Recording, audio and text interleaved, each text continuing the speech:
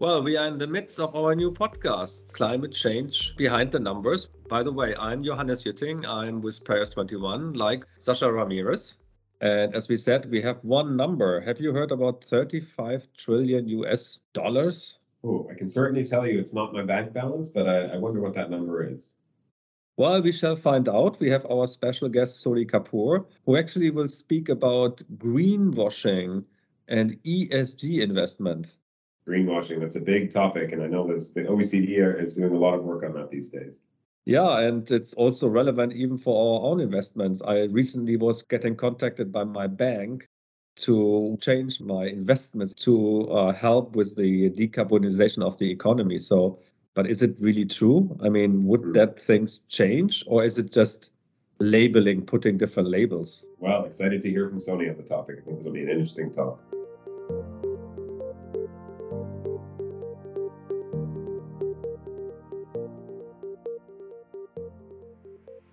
We are delighted to have Sony Kapoor with us for this episode. Hello, Sony. How are you? I'm very well. Thank you very much. And I heard you had a sunny weekend in Paris. Absolutely great. I think we just talked about it. It was just 15 degrees, not 35 as in Delhi. But let me just introduce yourself to our audience. Sony Kapoor is the CEO of the Nordic Institute for Finance, Technology and Sustainability.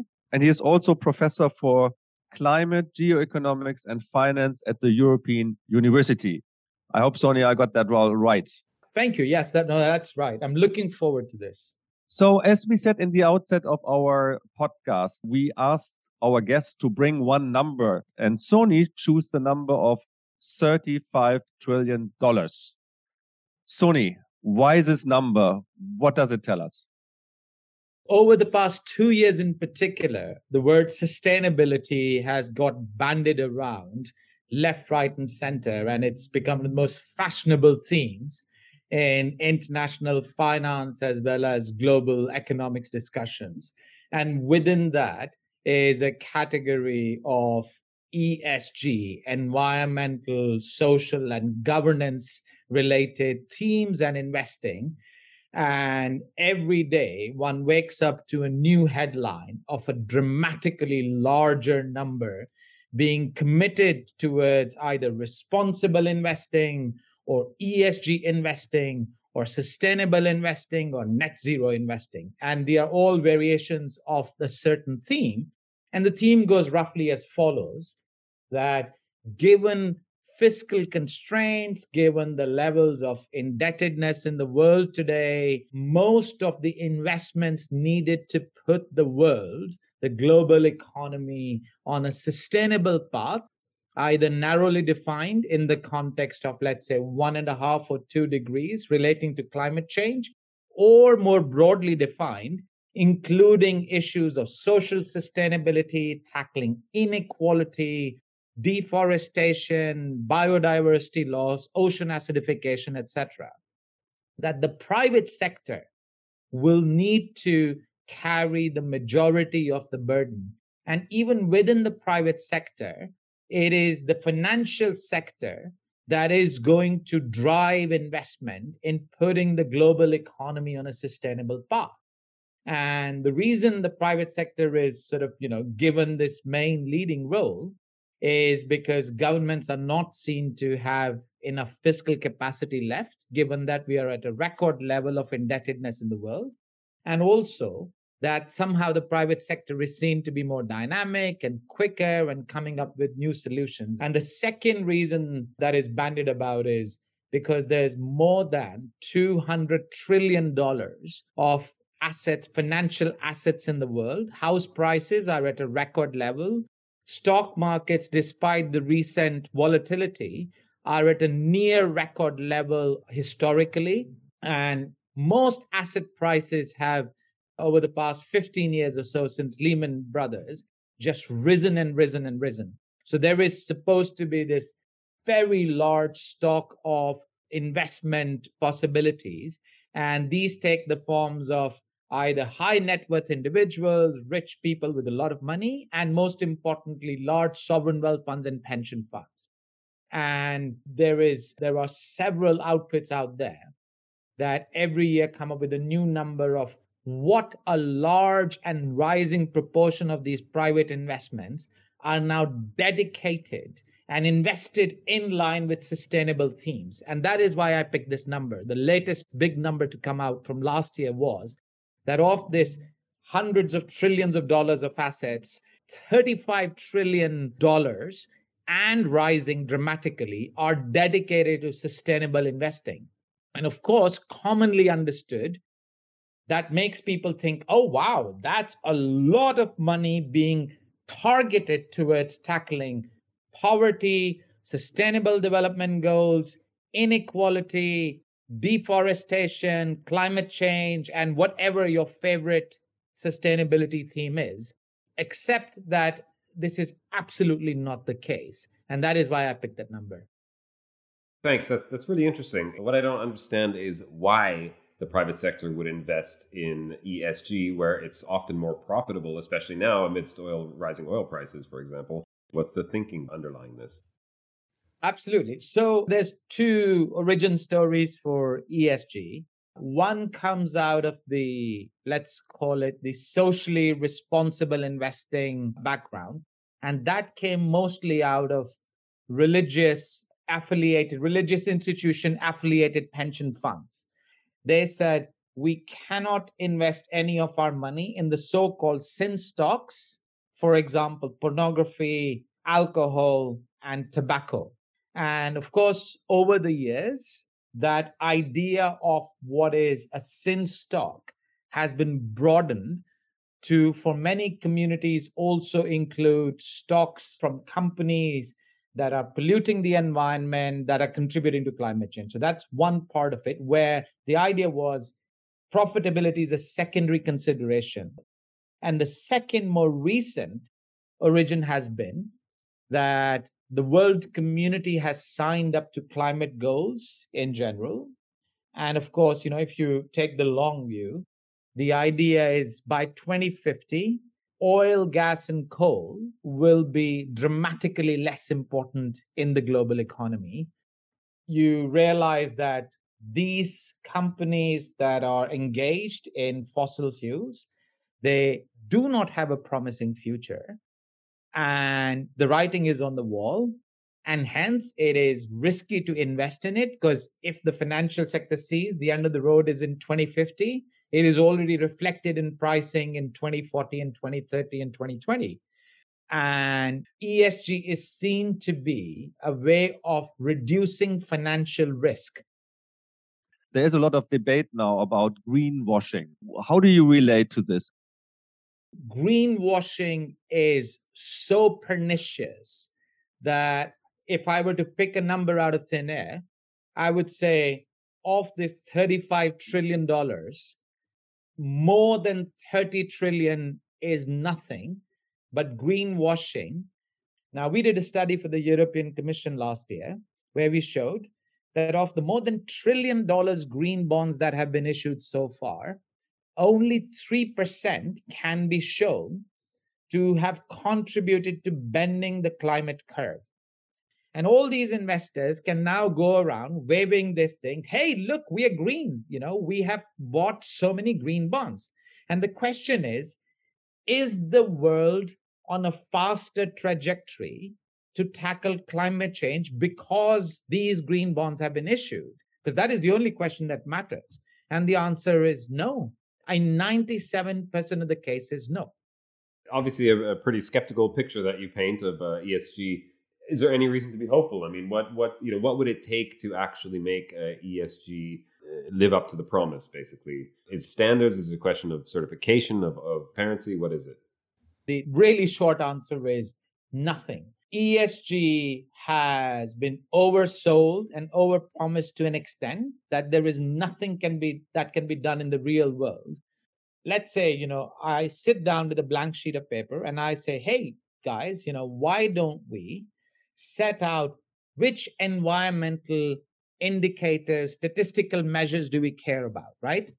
So you say, okay, well, I'm going to see carbon emissions footprint. Is my business model or my product contributing to ocean acidification? One can easily sit down and come up with 20 if not more, reasonable, scientifically defensible measures of environmental sustainability. Now you say, okay, well, this is very good. So you write them down. Then you say, okay, what about social? What is the pay inequality in this company, right? I mean, if the CEO is paid 1,000 times the worker, I mean, that's not very good. Somebody would say gender equality is the single most important thing, right? I mean, is there a gender equal workforce? So anyway, so the point is, very reasonable, well-intentioned, well-meaning people can come up with, in this case, not 20, but maybe 50 different statistical measures that fall within the broader category of social sustainability and social variables that one want to care about, right? And this leads to the following question. Well, one is, how do we measure them? Okay, which you guys know much more about than I do. Of course, in many cases, measuring many of these is very, very tricky. And in some cases, there isn't an agreement. How do you define inequality? How do you define gender equality? Right? I mean, many of them can have several different indicators, which don't always agree.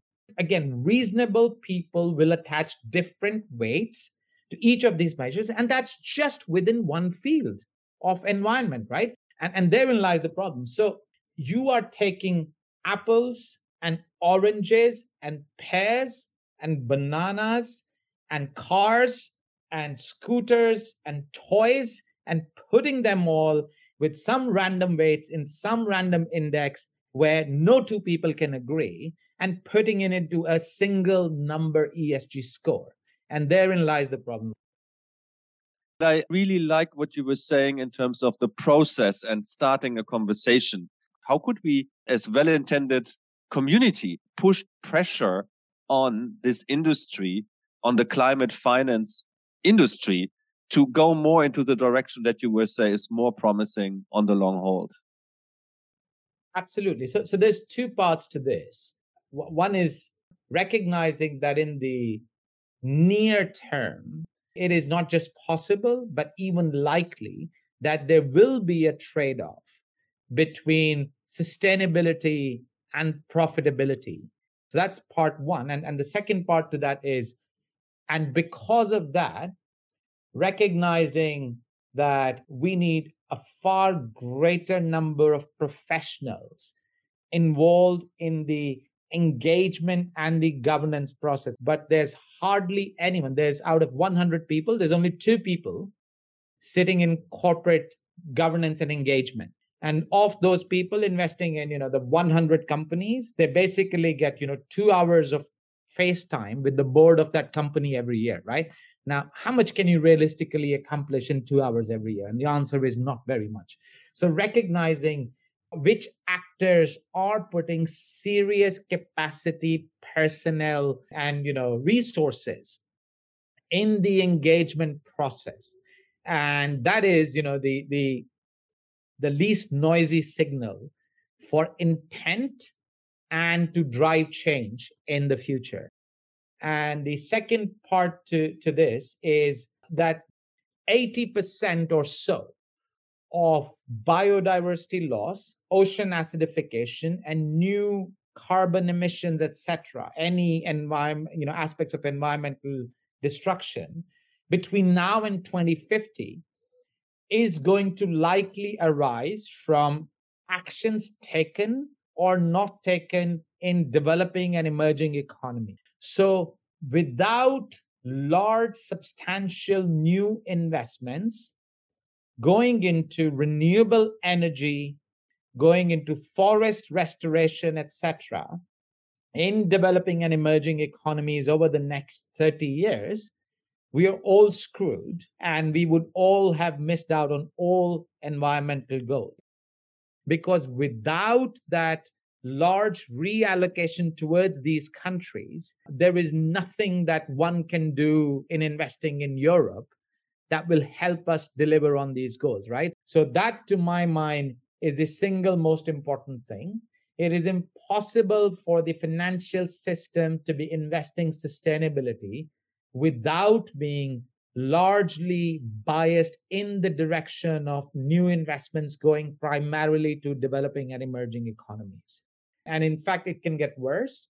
So you would expect poorer economies will on average have poorer labor standards, right? They will have less social care.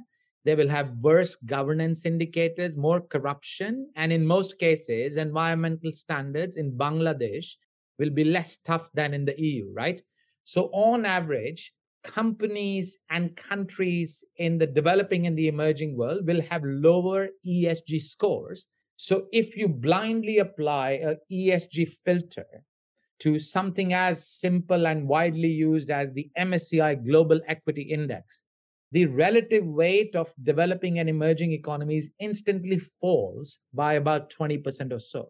That's another reason I'm critical of the ESG industry, that most of these cases, this is being applied blindly, which means that rather than ESG contributing to new investments necessary to reboot the world economy on a sustainable path, they might actually slow down the sustainable transition and even make things worse. So, badly done ESG investments not only are not sustainable, but actually contribute to delaying the green transition.